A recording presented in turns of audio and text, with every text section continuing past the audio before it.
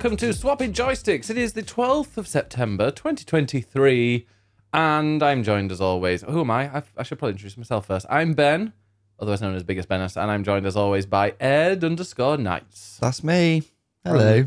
Of Eurogamer fame. That's me, yep. Of Angry at Kenner on stream fame. Very much. And of interviewing Ben Starr fame. I think that's probably where most people... Yeah, I mean, that's true. We both that was a joint affair. It was. It wasn't an affair. No, sorry. Don't start rumours. I mean, if it gets views, who knows? But yeah, well, those of you who are currently not watching us, because we are on YouTube, but we're also on Apple or whatever they're called, and Spotify. We're on all of these, but those that are seeing the video, they might see behind Ed is a GameCube game. Why do you have a GameCube game with you, Ed? They definitely can't see that. Well, they can't, but that was why. But that was me hinting that you should talk about your game show and tell GameCube game. Why? Why have you got Wave Race Blue Storm? It looks terrible. Because it's an incredible game. Incredible as in, like, you know, people say, oh, it's great, but it's actually secretly shit. No. Okay. This is brilliant. I think I remember. This had the best water effects ever. Oh, Wave Race. Yeah, it's jet ski racing. Oh, actually, I do remember this. Did it come out on PlayStation as well? No. Huh. Wave Racer, maybe? So there was Wave Race 64, which was an N64 launch game. Yeah. And then this was the GameCube version of it. And I'm sure there was probably some sort of PlayStation knockoff because this was popular. Possibly. But it's great because like the physics of the water are really realistic, and you can dip up and down, and you've got to go between the buoys, as they call them, which is quite annoying. The boys. Yeah. Between the boys. And the buoys. But there's then different weather effects and different levels of wave that you've got to maneuver around as you go. And the what's it called? The sea level. Yeah. That's not what I meant. What do I think? The tide. That's the word. Yeah. The tide goes in and out, and so it sort of reveals shortcuts and things like that. And as you race around, it's a really, really fucking good game. Brilliant. Well, the reason I brought it up is because of Pikmin. Should we just go straight in? I was going to say, is that why you've done this? Yeah, just to get us in there quickly. Honestly, let's do this quickly because I am sweating my balls off. Yeah, it's really, really hot. Yeah. It's like proper heat wave here in the UK. Yeah. Close. Oh, it's very close, isn't it? Muggy. It feels close and muggy. Muggy. Is muggy a southern word as well? Muggy, yeah. Yeah, okay, I didn't know. Humid. It's clammy. Very humid. It is clammy up in here, let me tell you. I know, I can smell it. But anyway, speaking of thick men, tell us. Pikmin? Yeah, that's what I said. There are thick men in Pikmin. The little purple chunky guys. Oh yeah, you got to meet them. Not so small. Yes, Pikmin. One of the things I love about Pikmin is all the different treasures that you collect. And they are mostly normal earth household items that could be found anywhere in the kitchen or fruit or whatever else. But Nintendo love to sprinkle in some little bits of Nintendo memorabilia. They do. And so when playing it on stream earlier today, I discovered, I can't actually remember what they called it, some sort of silver disc. Yeah, for like old, Yeah, some ancient disc thing. Yeah. And then I looked at it and was like, that's Wave Race Blue Storm from the GameCube. I literally owned that game. And so you came running in with the actual... I genuinely do remember it. I don't know if I had the box. I don't know if I had the game. I don't think I had the whole game, but I think I might have had a demo disc with it on or something. I love how small the discs are as well. Yeah. Because it was because of piracy with the PS1. Oh. And the GameCube was Nintendo's first disc console. So rather than having cartridges, because cartridges are pretty safe, you can't, or at the time anyway, they were more safe than discs were, which could be easily copied. And so they came up with their own special discs, which would be more difficult to copy, which is why they're really small.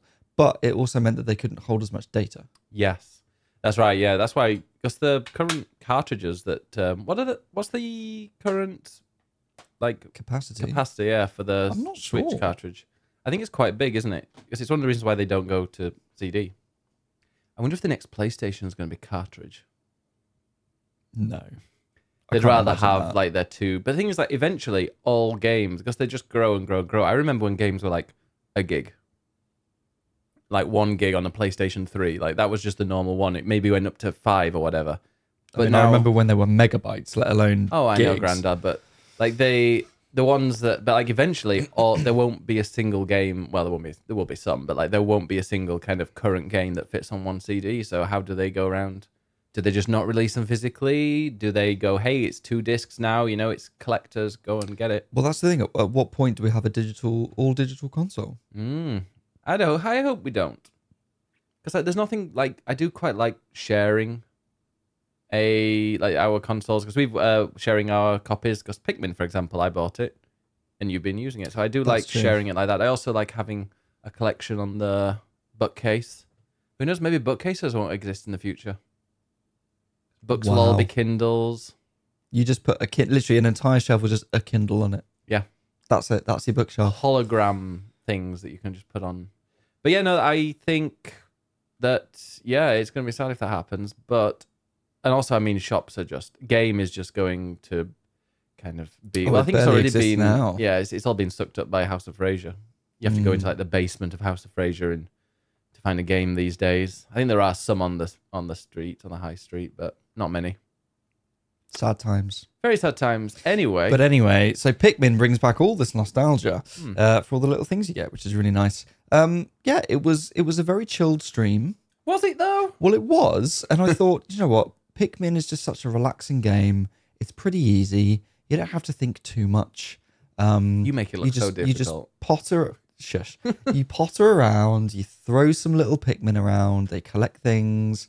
And you collect stuff and solve some vague little environmental puzzles, and it's super chill. And then you go into one of the dungeons, and you go into a specific dungeon that has an evil steamrolling Mr. X if you take too long. Yeah, that one was terrifying. Fuck that dungeon. I think I was playing that level for the first time when you were in, and you were walking around. I was like, do not look at the screen, but this game has just become a horror game. Yeah. I think, I don't know if you remember me. Honestly, no, I do remember you saying that. And honestly, like, you can hear, like, the music changes. You can hear the sound effects of this weird creature thing in the background, and you're just like, when's he coming? When's he coming? And then he comes and literally steamrolls all your Pikmin. I mean, he also kills the enemies, which is quite useful. But if you're not quick enough, he just ruins your day.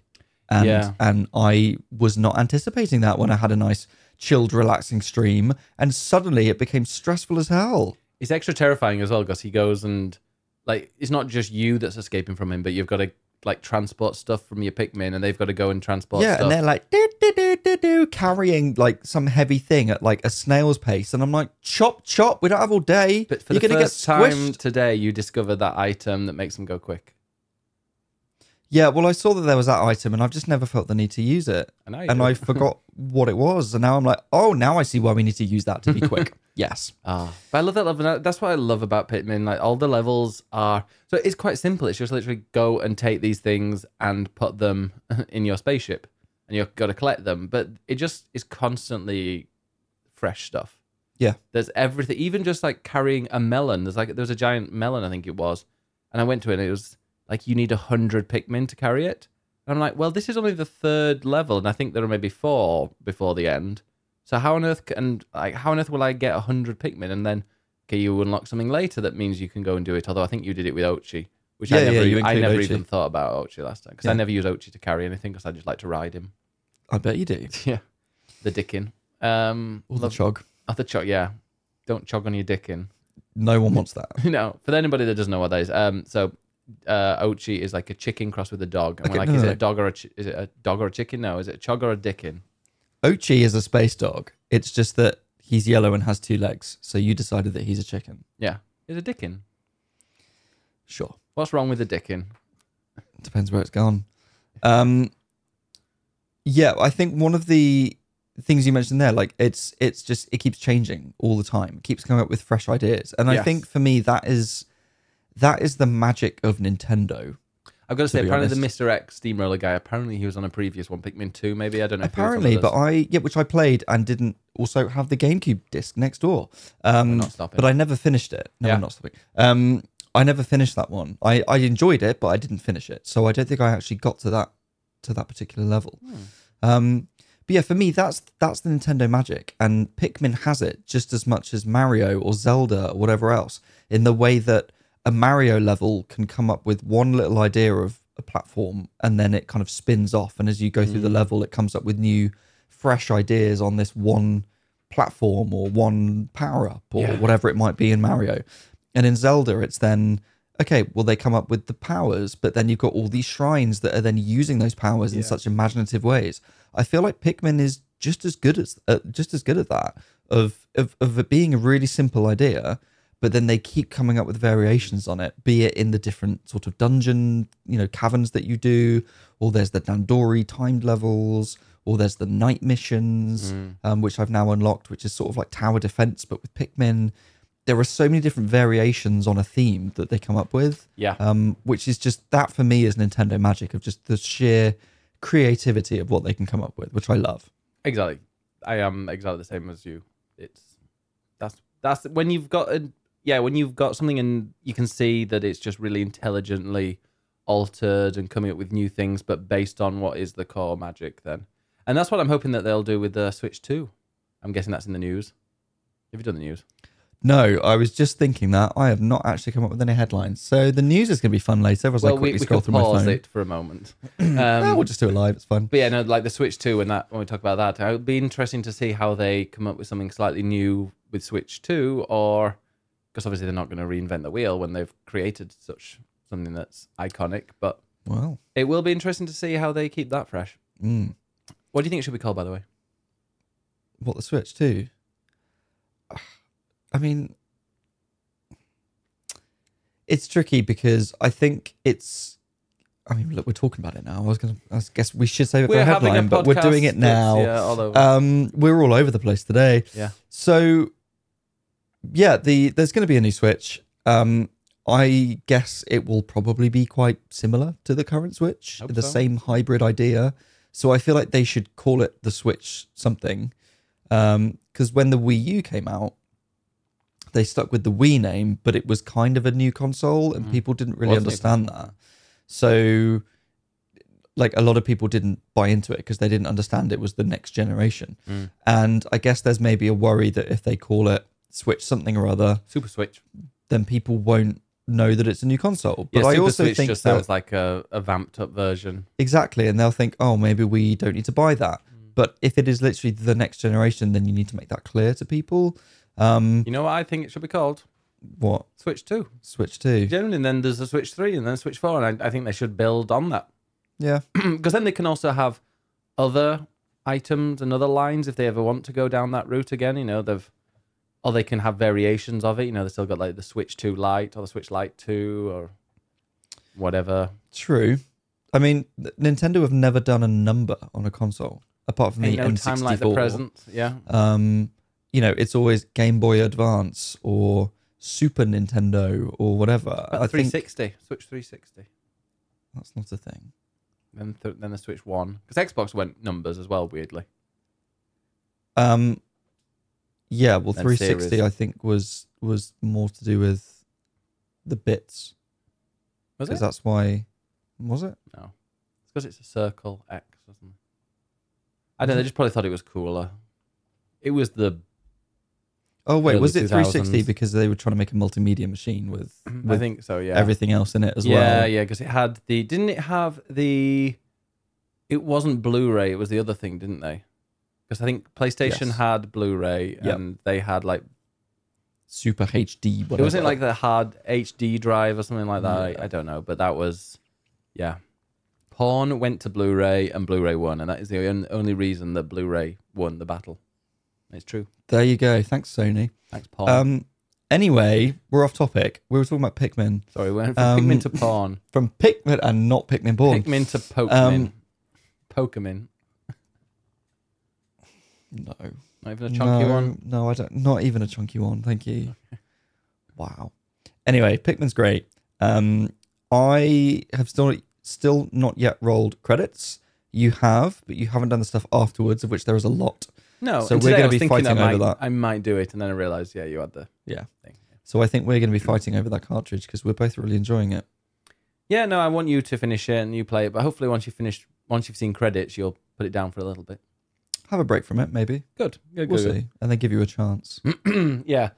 Because I want to see what it's like afterwards. Because people have said, like, oh, there's so much then. Yeah. No, there is meant to be a lot after credits. So it's going to last a long time. It's a very generous game. It just keeps giving you more and more content, more and more ideas. It just keeps going. And it's adorable. Yeah.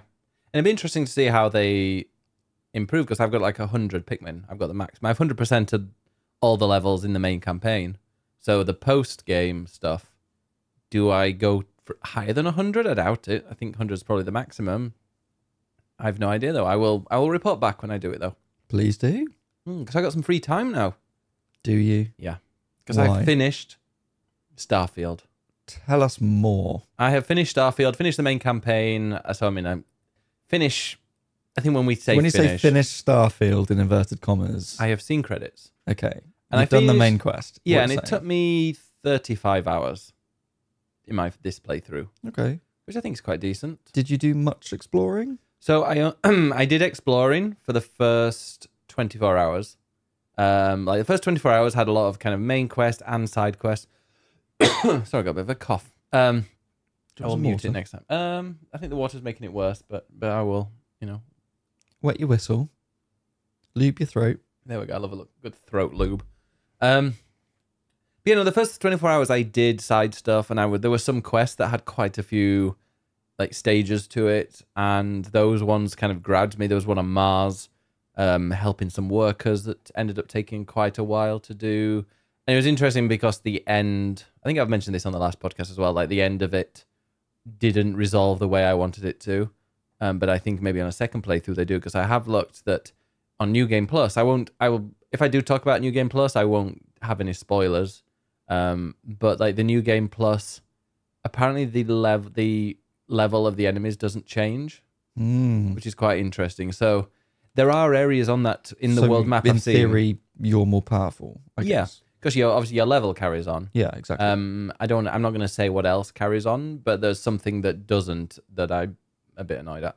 But there were certain areas there were certain star systems that said like level 75, and I'm like, well, I finished it on level. I feel like I was only like 29 or something, or early 30s. So it was kind of short when I went and streamlined the main quest, but I am totally fine with that. So the first 24 hours, I did side stuff, and I think I did about 6 missions. I'm not going to say how many there are in total, because not that it even cares, because it doesn't say like mission 1, mission 2 or anything like that. But when I just was like, okay, I'm just going to go mainline the rest of the quests, the rest of the game, there was no like barriers saying you're too low level for this, whatever. I just kind of blitzed through to the end. So why did you decide to just mainline the quest at that point? Were you bored with exploration? Did you not want to do the side quests? Or was it something about New Game Plus that interested you? Well, I didn't know anything about the New Game Plus, but I've seen people saying, oh, you want to get to New Game Plus, you want to mainline the game and then do New Game Plus, because there's a lot more that it unlocks in that time. And if you go and do all the side stuff in New Game Plus, then you get a more full experience, or a fuller experience. And yeah, I can see that now. I don't think it's as big a difference as I thought what I was expecting. But then again, I didn't do a lot of the side stuff in the game. I didn't go and do all the the relationships with your crew. I did some. I flirted with Cowboy Man Sam Cole a fair bit, but we didn't. You didn't bang. Didn't dick him down. No. But so that side stuff, maybe that changes things. But I think in the future, when I do go back to it, which I will, because I'm not going back to it straight away, which I thought it might have tempted me to do that, and I did actually start a second playthrough because I wanted to see how they introduced that second playthrough. But it doesn't make me want to go back and play it. Really, it doesn't not make me want to go immediately play it again, like some games. It's good. It's not an exploration game. Like, that is the thing with Starfield. It is not an exploration game. It's not a game that aids you in wanting to explore places. All the side stuff and all the really interesting chats with people and like development storylines, they're all in the pre-rendered whatever main cities in the game. So you got main cities. You got like a big city that's akin to a base in Fallout or a cowboy western, that kind of place that's falling apart. You've got another one that's this kind of cyberpunk Neon City, and then you've also got the main big New Atlantis, the main area. Those three, there are others as well, but those were the three that I enjoyed kind of just exploring and got to meet loads of different people. They were like, I don't know, there's got to be about 5 people for every building there, so there's always someone to talk to. Often just chatting to someone randomly will bring up a quest line that you can go and follow, or even if it's just like a little small quest. I think I mentioned it before, the guy who'd lost all the data for his clients when they were doing in the place where you can change your appearance. I just started chatting to him, and he'd lost his client list, and I had to go and collect that and had to go and hunt it down. It took me about 10 minutes, maybe 5 max. So that was just, those are the kind of things I enjoy, but you don't get that on a random planet that's got nothing on there. What they do well when you go to these random planets, though, is you'll arrive and then there might be a mining base or there might be a weather station. So there are these different things that are kind of populated when you land. And it all fits in, it all looks great, but they're just kind of, you can go in there, you can probably kill a bunch of the enemies that are in there, and you might be able to get some nice loot at the end. But they're not going to create a story. Yes, I'm sure there are some that do. I'm sure someone will say, hey, there's actually, if you do go to this place, because they do kind of point out where the highlighted ones are on a planet when you're going and visiting it. But I very much doubt that those are the ones, and that none of them that I encountered kind of gave me side missions or gave me something really interesting to kind of just go off in one direction to do. So it's not worthwhile to explore fully the universe. No, I wouldn't have any interest in doing that. Yes, you can go around and you go and scan a million things, and if you've upgraded your scanner, you don't need to scan as much to get all the data, and then you go and sell your data pads to a character, and then you make some money. But other than that, there's no real reason. Yes, they've got items so you can kind of mine for aluminium or water or whatever, but it's not really, it's just kind of, just resource farming.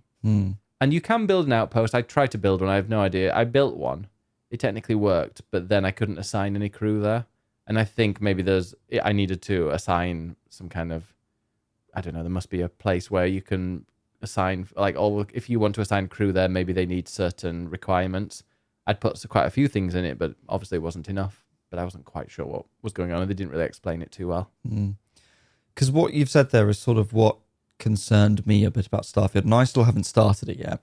And I absolutely will, and I'm excited to play through at least the main quest. I think what's great about Fallout and Skyrim, which both games that I love, is that it is one contained world that you can explore, and so it's very easy to put the sort of random, generated stuff in there, because that is sort of entertaining you on your journey from one town to the next. But because in Starfield, that is expanded to the universe, everything is stretched out so much, I guess, that you don't get the sort of wandering down the road and stumbling upon something, because you're just flying through space in a loading screen. Exactly, but you fast travel there, and that's the one thing that's the reason why I said it's not an exploration game, because you can't just decide to kind of take off, and then you are not fully in control of your ship taking off and then just going, you know what, I'm going to go to that place, I'm going to go there. Yes, you can go and land and stuff, but it's just, it's another loading screen. You know that it's going to be generated as you're loading in there, and it just doesn't feel fun to go and do that. Whereas going around the main cities, like New Atlantis and Aquila and Neon and these places, there are more, but I can't remember off the top of my head.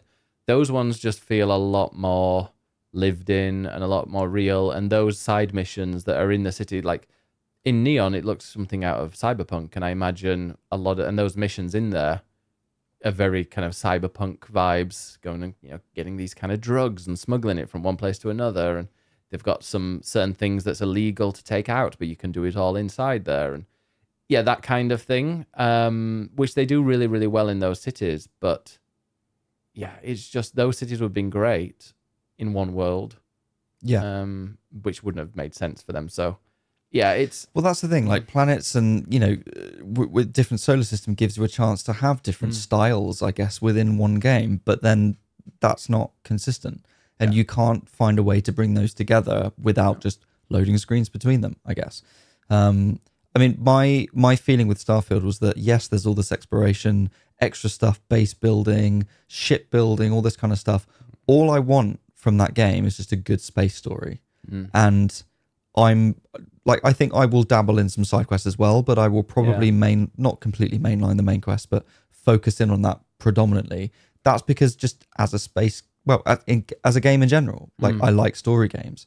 And I guess maybe that's the thing with Starfield, is that it has all these different ideas and you can play it however you want to play it. If you just want to play it as a story game, you can do that, which I guess is essentially what you've done, is just play through the main quest. Yeah, but well, does it satisfy as a story game? If you were to play it in that way, would that make a satisfying experience? I wasn't as impressed by the time I finished it, I wasn't as impressed as some of the highs that I got in there. Because that's one of the reasons why I mainlined it, was, I'd heard that you should go ahead, but there was also a bit that clicked in it, and I was like, oh, this is interesting. This is really interesting. So that part of it did make me want to find out what was going on. And then I kind of found out what was going on, and I was like, oh, okay. I wasn't like mind blown. But there are some really cool moments in that main story quest. There is a level, which I'm not going to spoil, or a mission in there that is pretty much taken. It's a popular level, and it's one that people have raved about. But it's one that people have raved about in another game that has been pretty much just copied. They've made a slight horror version of it.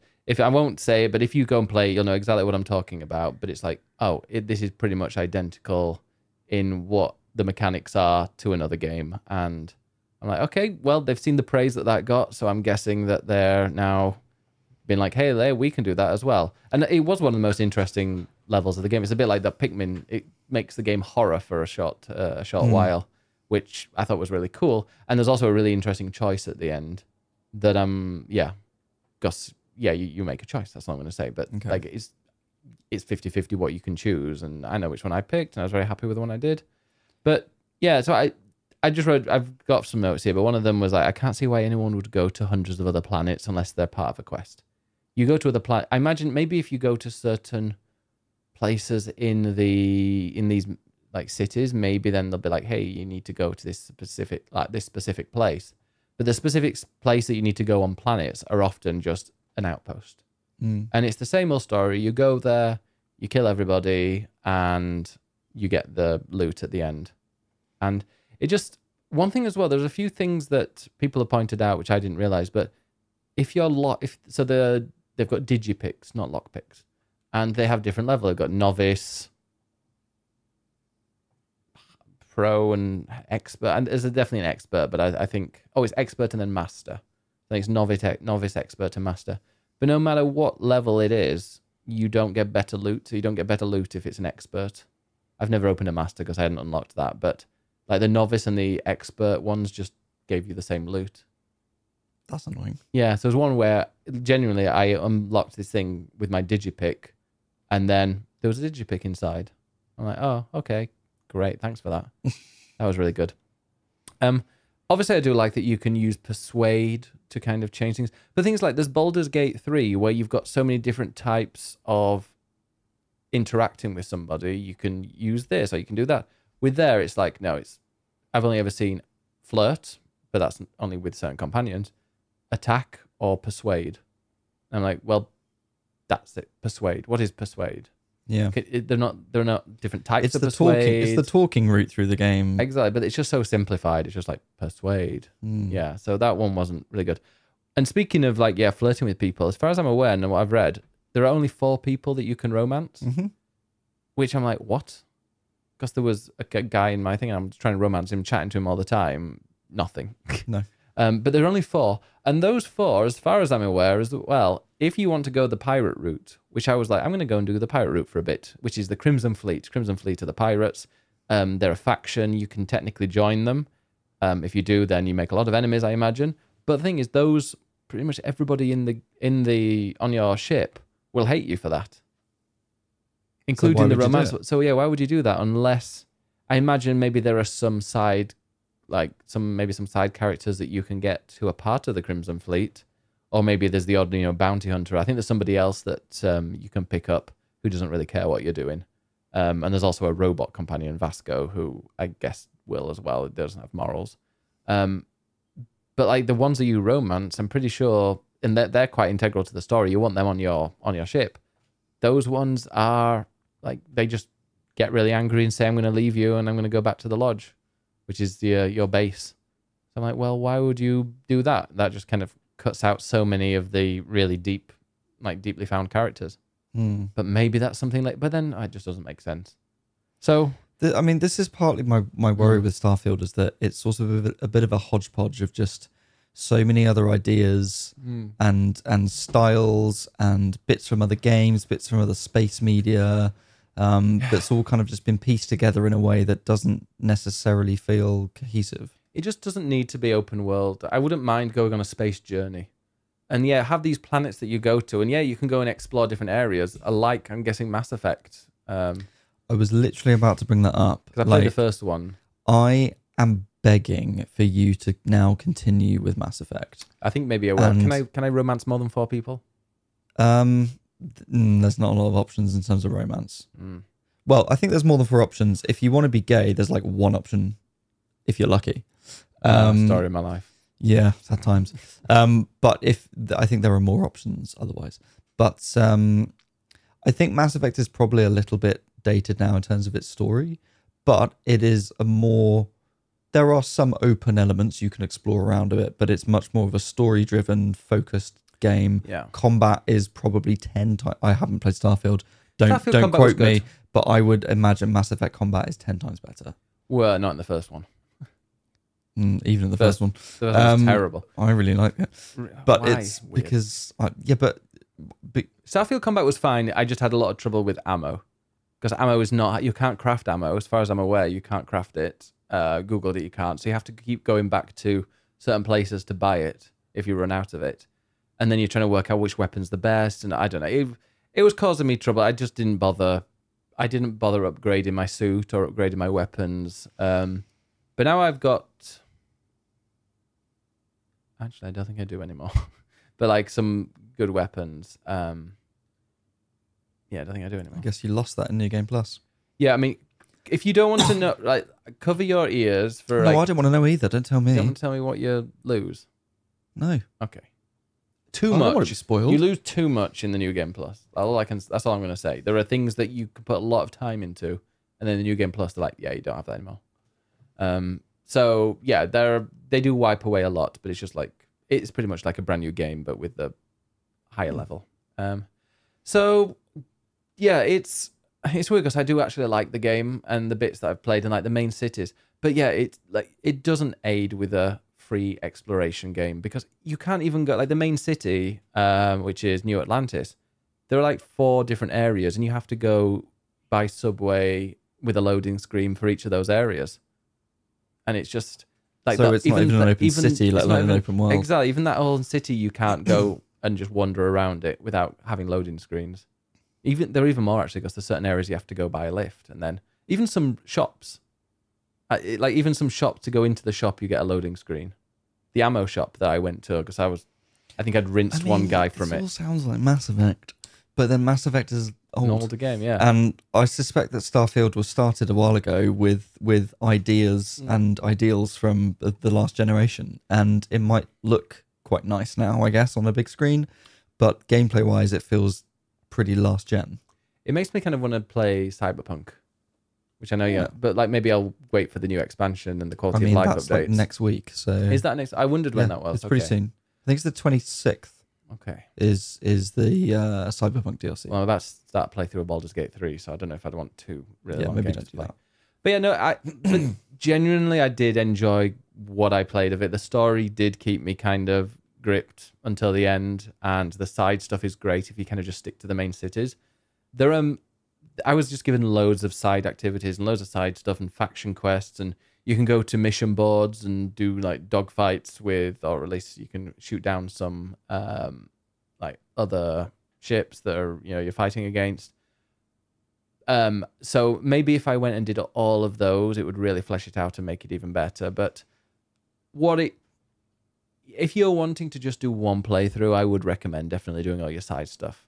If you think, you know what, I want to get another playthrough, then, you know, if I'm going to I'm going to be doing another playthrough and I want to kind of get my character at really high level and I want to kind of go back and try different things, then yeah, go and just mainline it, because then you'll know what the story's about.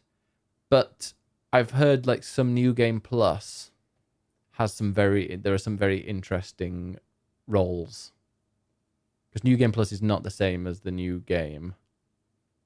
But apparently, like... New Game Plus is not the same as the new game. As the original game, sorry. Okay. All right, calm down. It's not the same as the original game. It's not like identical. Right, so they've made changes. Yeah, but I think it's random for different people, so some things are different. Okay. Can we get one sentence to conclude your thoughts on Starfield? It is a solid 7 out of 10. Sure. But it's not an exploration game. It's not a game. If you want an exploration game, go play Elite Dangerous, No Man's Sky, maybe even a bit of Star Citizen. Although I haven't played that, so I couldn't... Well, I played a bit. But it's fine. It's fine. There you go. That is the review. It's fine. I think that's a lot of people's opinion that aren't either, you know, hating on it because it's an Xbox game or kind of, you know, using the case to clear up their own cum because they're just obsessed Xbox fanboys. And if you're watching and listening, then get yourself a tissue. Yeah. You can play a game and you can feel like it's fine. It's quite okay to play a game, enjoy it, finish it, and go, that was fine. Yeah. You don't need to absolutely love every single game or hate a game. Yeah. It doesn't have to be one extreme or the other. Yes, you might not get as much attention on Twitter by saying that it's fine, but it's fine. I mean, the only one thing I will say is that when you've spent like 70 quid on a game and it's expensive, and then you get to the end and think, I didn't like it very much, that is disappointing. If I spent £35, if I spent £70 and got 35 hours of content from it and was like, you know what, that was fine, totally fine.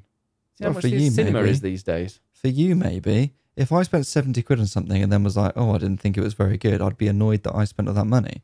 But then that's when, as we said earlier, you don't have a digital console, you have a physical one, and then you can send the disc back and give it to somebody else. Or you play it on Game Pass. Or with this, you just play it on Game Pass and then it's part of a subscription. It doesn't matter. So you might as well dabble. I bought games before and I didn't enjoy them and I was fine with it. I bought games I haven't even played. Yeah, so I've been crushingly disappointed by games. It's not the end of the world. It's just a game. No. Speaking of games that you've been crushingly disappointed by, how is Sea of Stars? I'm not crushingly disappointed in the slightest. Quite the opposite, actually. Thank you. Yes, I was playing this last week. I have now finished it fully. Oh, everything. Is there a New Game Plus? There actually is. Oh, God. And I'm not doing that. No. Yeah, last week I played it and I had some reservations last week because I was a bit worried about the pacing. I didn't think the game maybe was as long or as in depth as I thought it was. And I felt like the pacing was sort of sagging. And I thought, this isn't quite giving me what I want from the game. It's not quite taking me there. I was expecting a twist because it's massively inspired by Chrono Trigger and Final Fantasy VI, two games from the 16-bit era on the SNES that are both known for having big twists in them. I won't say what the Final Fantasy one is because I know you haven't played Final Fantasy VI. Oh, I want to eventually get through it. So I won't say what the twist is on that. And Chrono Trigger isn't a specific twist, but it's a twist on the gameplay because it's about time travel. And so it jumps around different time zones and you get the chance to freely switch between them to solve puzzles. So you go to the past and change things to amend the future. And so it has all these different clever twists within its branching paths. And that's why people love Chrono Trigger. So I really wanted Sea of Stars to have some sort of twist to it that was just a cool idea. And eventually it did get there. It plays with RPG tropes and it plays with your expectations a bit. And then it does eventually go where I wanted it to go. And I was like, yes, this is cool. The music is also just phenomenal throughout. So it's worth playing just for the music. And yeah, I fully finished it, which means getting the true ending. So to get to the normal ending is maybe 20-ish hours, 24 hours, something like that. And the ending is not that satisfying, I will say. Mm. And I think some people have been maybe a bit disappointed by that, but then they realize, oh, there's a true ending. Now, the true ending, the stuff that you have to do for the true ending, I did before I finished it for the first time. But to get the true ending, you have to complete it once already. Okay. And then the game continues from just before that sort of last battle to give you a chance to go and do all the other stuff. I just did all the other stuff first. Okay. But that collectively took me about an extra 10 hours, I would say. So it added a lot of extra content. Did it make that boss easy, actually, then, the first time you played it, if you'd done all the extra stuff? I'm not going to answer that. Okay. Because maybe the ending's different. Maybe. No, I mean, like the first boss, if you've done all the side stuff, I'm guessing you've got all the XP you need. Well, maybe a bit, yes, because it involved getting, the top level weapons for each character, which yes, I had. So maybe yes, it was a little easier because of that, but not massively. The way that leveling works in this, you need way more experience points to level up as you jump up levels. So where I'm at, I can't remember what level I was by the end, but it's like you need thousands and thousands of experience points to move on. Yeah. So you're not necessarily like 10 levels above. You're maybe 3 levels above. Okay. So it's not that big an increase. But what I would say is that if you're into RPGs, especially if you like your sort of retro games, you absolutely have to play this. If you really like it, I mean, if you're a bit half-assed with it and don't like it that much, then fine, just do it once and be done with it. If you really like it, I would say it is definitely worth doing all the extra stuff to get the true ending. Does the extra stuff have story in there? Is it quite a lot of lore in there as well? Yes. Okay. So essentially, you haven't really finished the story unless you do the extra bits. It's like each of your companion characters has an extra bit of storyline to like wrap up their story, and essentially gives you their sort of ultimate weapon. And there are some other super bosses as well that you can go and kill. So you get a lot of extra stuff, but it's mainly for the story. You get some really good story stuff. There is an extra bit at the very end, which I would say is not massively worth doing, but I did spend an extra hour doing it, which is essentially aimed towards Kickstarter backers, because the game was put on Kickstarter and that's where they got all their money. So it's something specifically for Kickstarter backers, which is a nice, cute addition, but is not, for the average player, is not really worth doing. But definitely aimed towards the true ending, because it's definitely worth it. And it's, the game, I've ended up absolutely loving it. It is definitely one of my favorites of the year. I think I'm definitely going to have to finish it if it's going to be in our Game of the Year conversation. Yes. Interesting. All right, well, should we go and look at the headlines? I'm going to go and pause it a sec while you find it, because I do need to refilm. Other people refilm. have been playing. Oh, we should do that, shouldn't we? Yes, we should do that. I was about to film. Well, yeah, you go do that. Well, I now need to scroll back through. We can pause. No, I'm fine. I found it. You don't want that pause button? No, we can just keep going. It's all good. Right. Riley, I've been playing Sea of Stars on Game Pass, and I loved it so much, I bought it on Switch to play it on the go. I'm loving everything about it. The music, the art style, the combat, the story. It's such a good classic RPG feel. I've needed a game like this for a while, and I'm so happy that I decided to check this out. Agreed. Sea of Stars. Brilliant. Chaddy. After seeing Ben play, I decided to start a new playthrough of Stardew Valley. Oh, yeah. I got to winter in Stardew. Nice. Congrats. Really enjoyed it. Yeah, and that's going to be a game I play off stream now, and I think it's just going to be like, I should probably play that tonight. A little cozy kind of farm building. Absolutely. It's a nice, relaxing, sit on like a Sunday afternoon with a cup of tea on the sofa and just play it and enjoy it. 6 hours without realizing. Exactly. And also because, you play, obviously, from the first day of spring right until the end of winter. I feel like that first year is you just kind of like learning and planning and working out what's good. And then now I'm about to get the second year, or well, I am in a few weeks. And then I'm like, okay, now I need to plan everything. I need to know exactly what I'm doing. Okay. So because you know what what veg to plant. Yeah, and I all that know what stuff. the efficiency is, and I can actually make a sprinkler, so I don't need to go and spend half of my day watering the crops and stuff like that. Yeah. Nice. So Charlie says, I have a week left of fall year 1 and really enjoying it. Everything is coming back to me, but I've had to use the wiki for a few things. I'm on track to repair the bridge, bus stop, and unlock the greenhouse year 1, which I've never done before, so it's going well. Did you do that? Not year 1. Okay. I usually want to make an aesthetic farm, but that goes out the window quickly, especially year 1 when you are just trying to make money. Yeah. I'm already farming level 10. Is that good? I don't. I think I'm like 9 actually. Okay. I know I haven't played Stardew, so I don't know. I think 10 is the maximum. Nice. I think. Really enjoying it though. Hopefully I can make my farm look a bit more presentable after winter. That's your aim as well, right? Yeah, pretty much. Yeah. And then lastly, we've got Randy Pasta. This week I've been playing Starfield.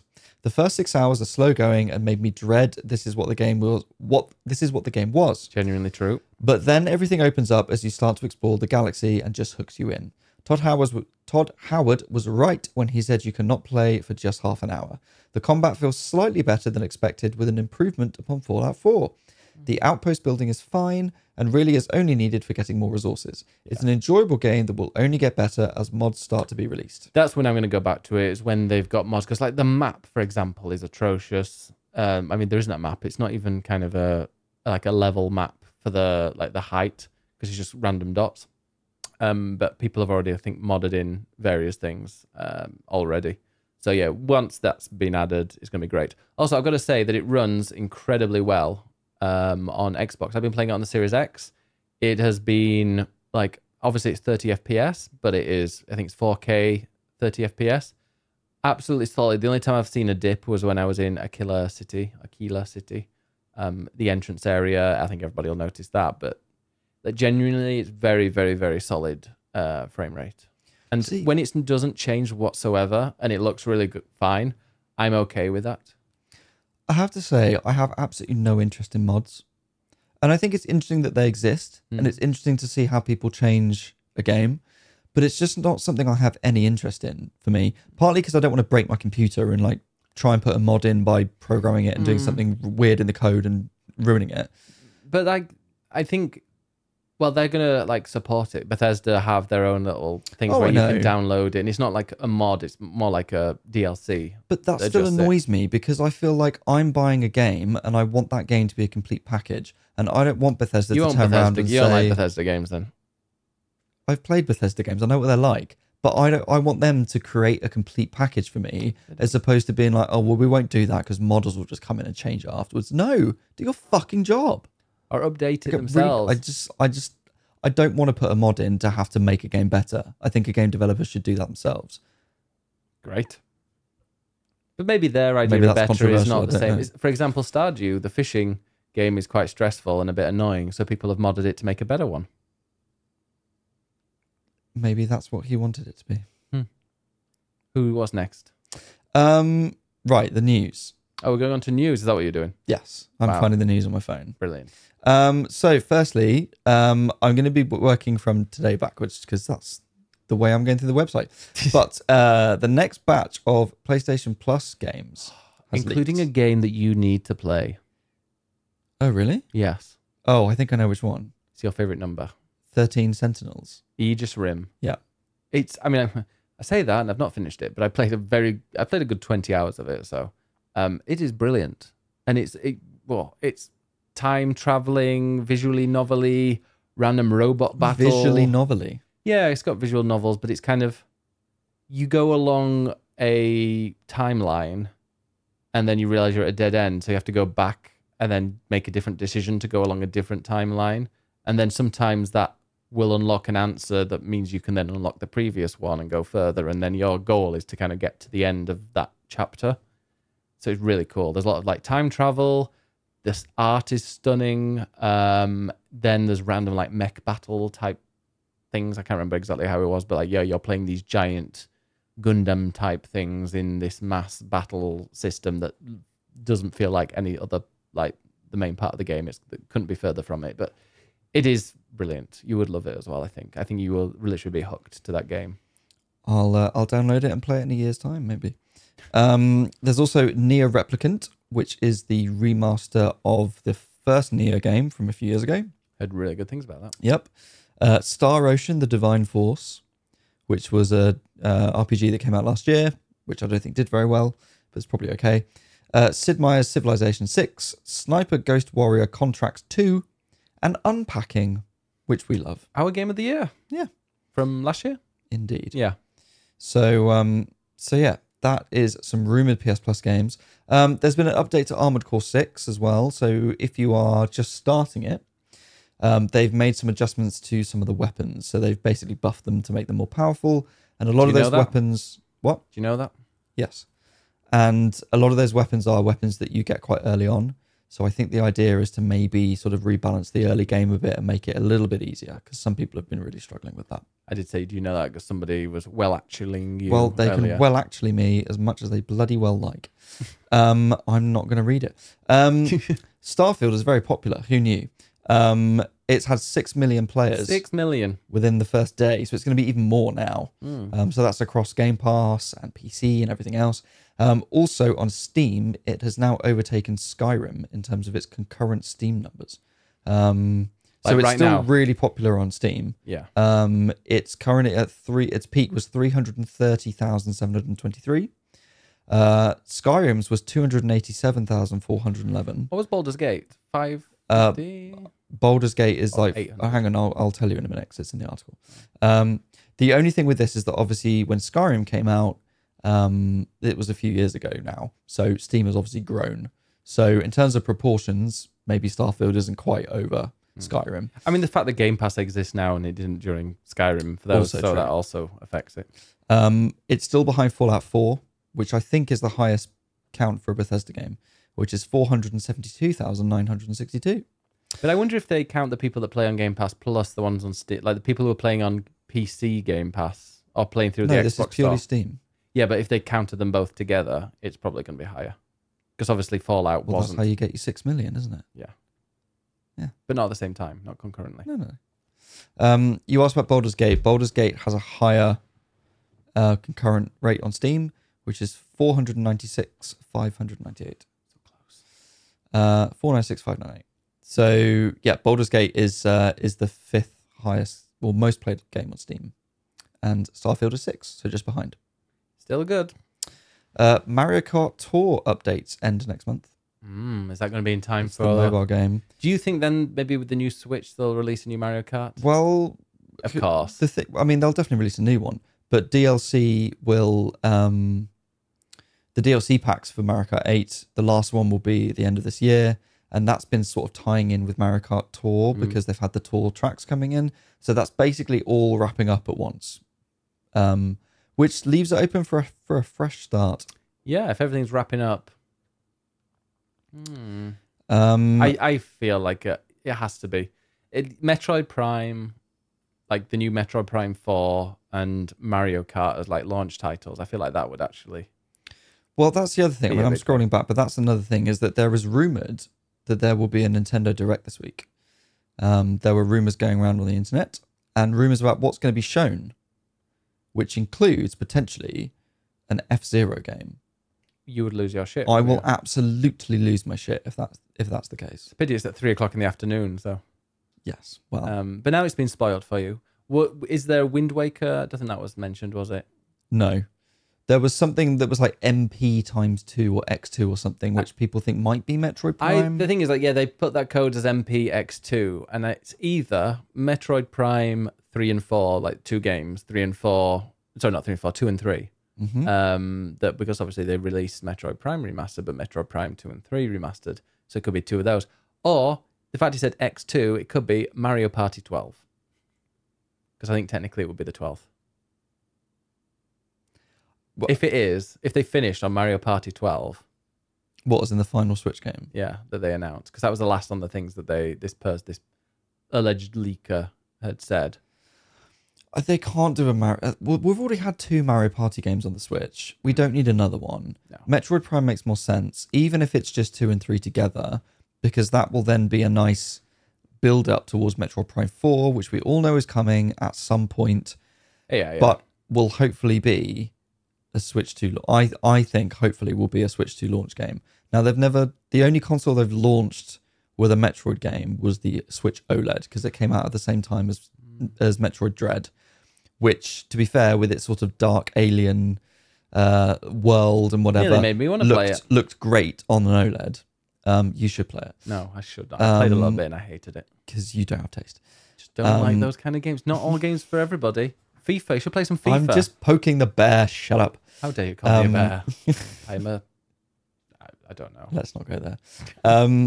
So whether they will launch Switch 2 with a Metroid game, because Metroid isn't as popular as Mario and Zelda and whatever else, but it would also be more of a sort of core audience rather than the wider, less gaming audience. No, they want to launch with the biggest fanfare they can for it. So, I mean, maybe Mario, I think Mario Kart and Metroid, that would balance it out nicely. But they've got to they can't just release it with a Metroid game because people are like, no, it would flop.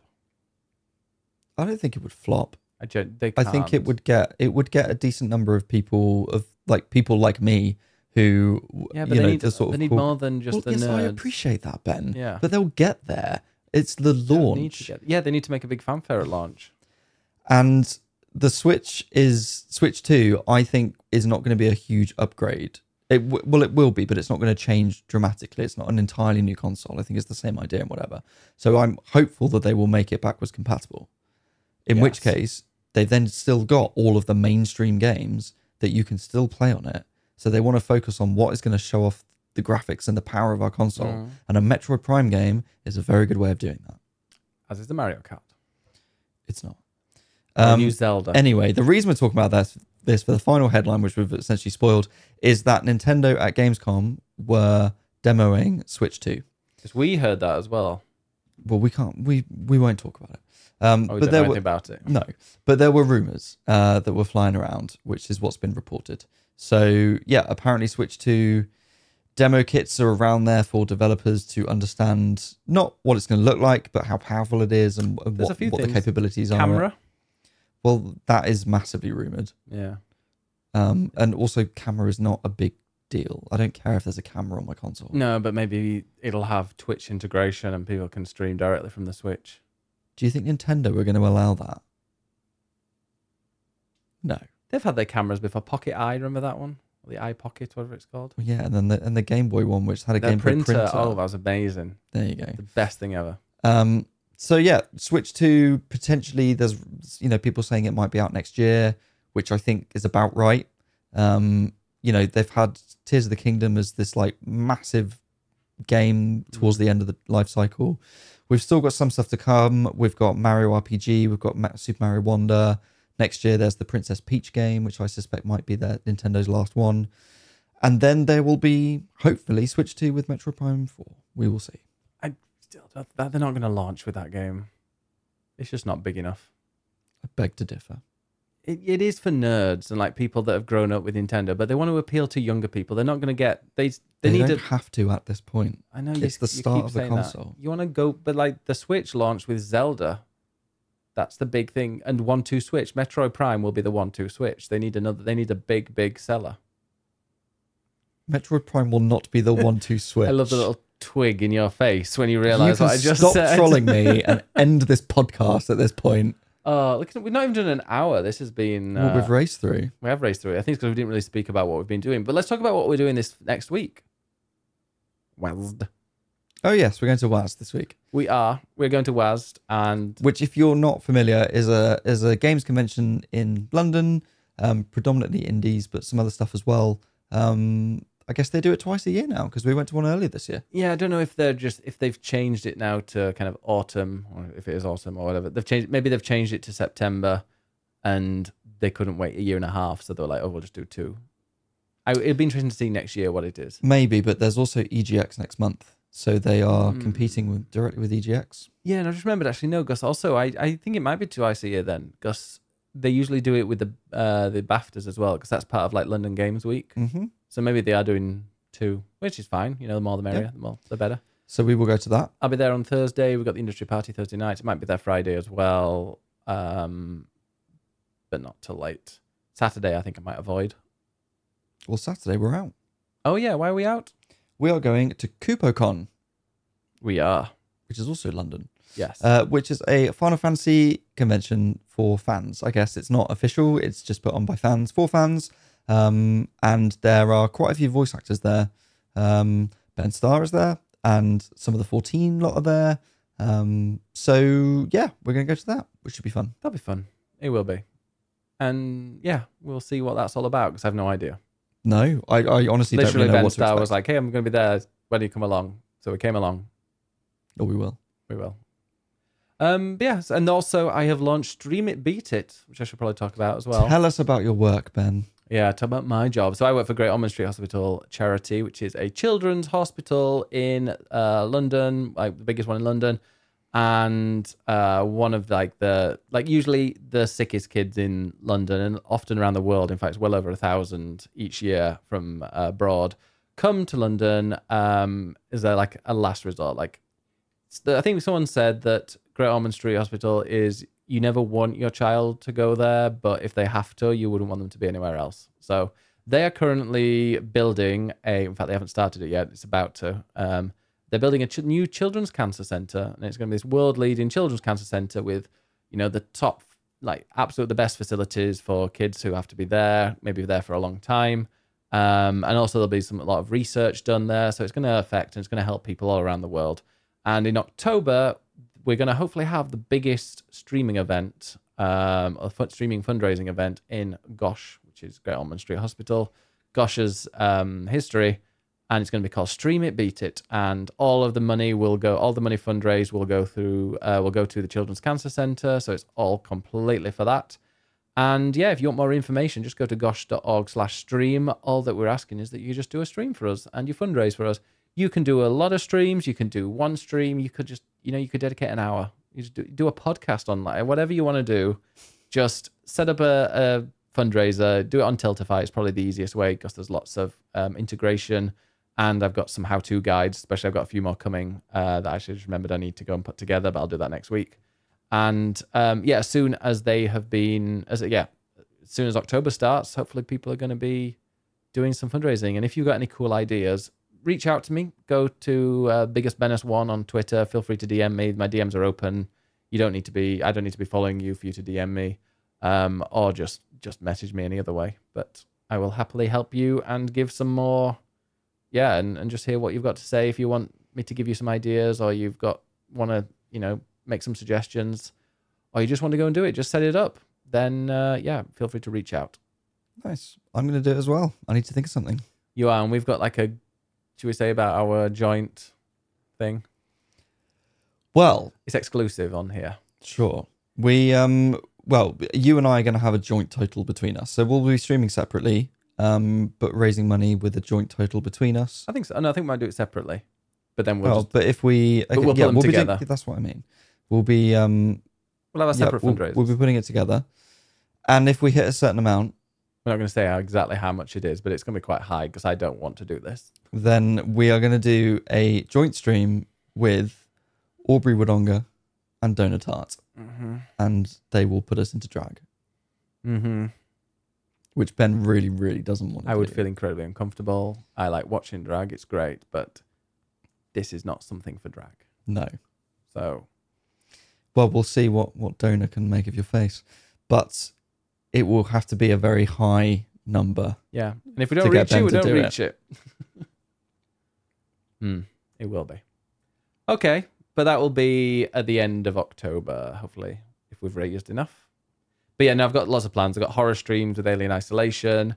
Got a baking stream, which I haven't told you about, we're going to do. Oh, okay. They'll be on like a random Saturday or something. Am I telling you how to bake? No, we're doing it together like last time. And then, they're just any other ideas we'll come up with, we'll do that. And that's just us. You can do whatever you want to do as well. Mm-hmm. Exactly.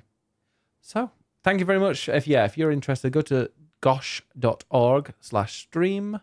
That's gosh.org/stream. You might need to put www. If your browser's old, and because that's like the one on my work computer. And just go. You can click on. It tells you all the information there, and there's a button there that'll take you to the Tiltify page where you can set up a campaign. And if you do, feel free to send me a message and say, "Hey, I've just done this," and I will add you to my email list, and I'll send over all the things that you need. Nice. And when are we back? Well, we've got Inbox later this week. Mm-hmm. And yeah, the next podcast will be up next Monday. We're a day late today just because of things. Stuff for the weekend. Yeah, my mum was here on Sunday, so we'll go back really late after walking about 12k. Yeah. So yeah, we were in no fit state. All right. Where can we find you, Ed? You can find me at ed_nights on social media, or you can see my writing on Eurogamer.net. And I'm Big as Bennis on pretty much everything, YouTube, Twitch, Instagram, whatever. But I am Big as Bennis1 on Twitter. Nice. All Thanks right. all for listening and watching. Bye. See you next time. Bye.